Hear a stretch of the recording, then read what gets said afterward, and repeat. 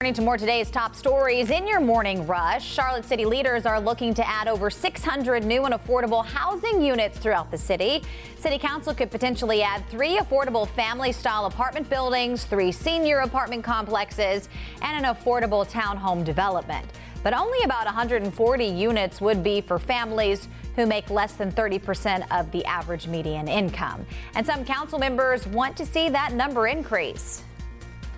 But the 0 to 30%, they're in the hotels. They were in Tent City.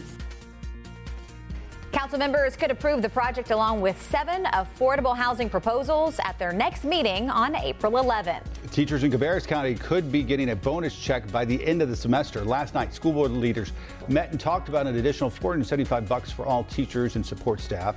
The district says it would use money from the state and it wouldn't cost the district a thing. School board will talk about the bonuses again Monday.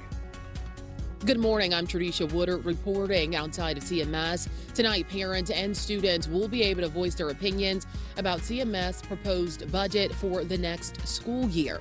Now, CMS staff is proposing a boost in raises and pay supplements. It'll cost about $33 million, and the county would have to provide it. The meeting starts tonight at 6 o'clock.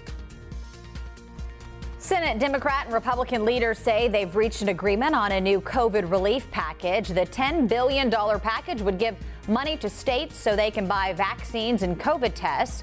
The money would also go toward research and help producing COVID treatments. Senate leaders hope to pass the bill later this week before a planned 2-week recess. The man charged in the killing of a missing South Carolina mother has been denied bond. Investigators say Deidre Reed was last seen taking Emmanuel Bedford, the father of one of her kids, to the Charlotte Greyhound bus station back in September. Reed's body still has not been found. Bedford was arrested in Georgia back in October. Prosecutors say they're still processing evidence of the case. And that is it for your Morning Rush.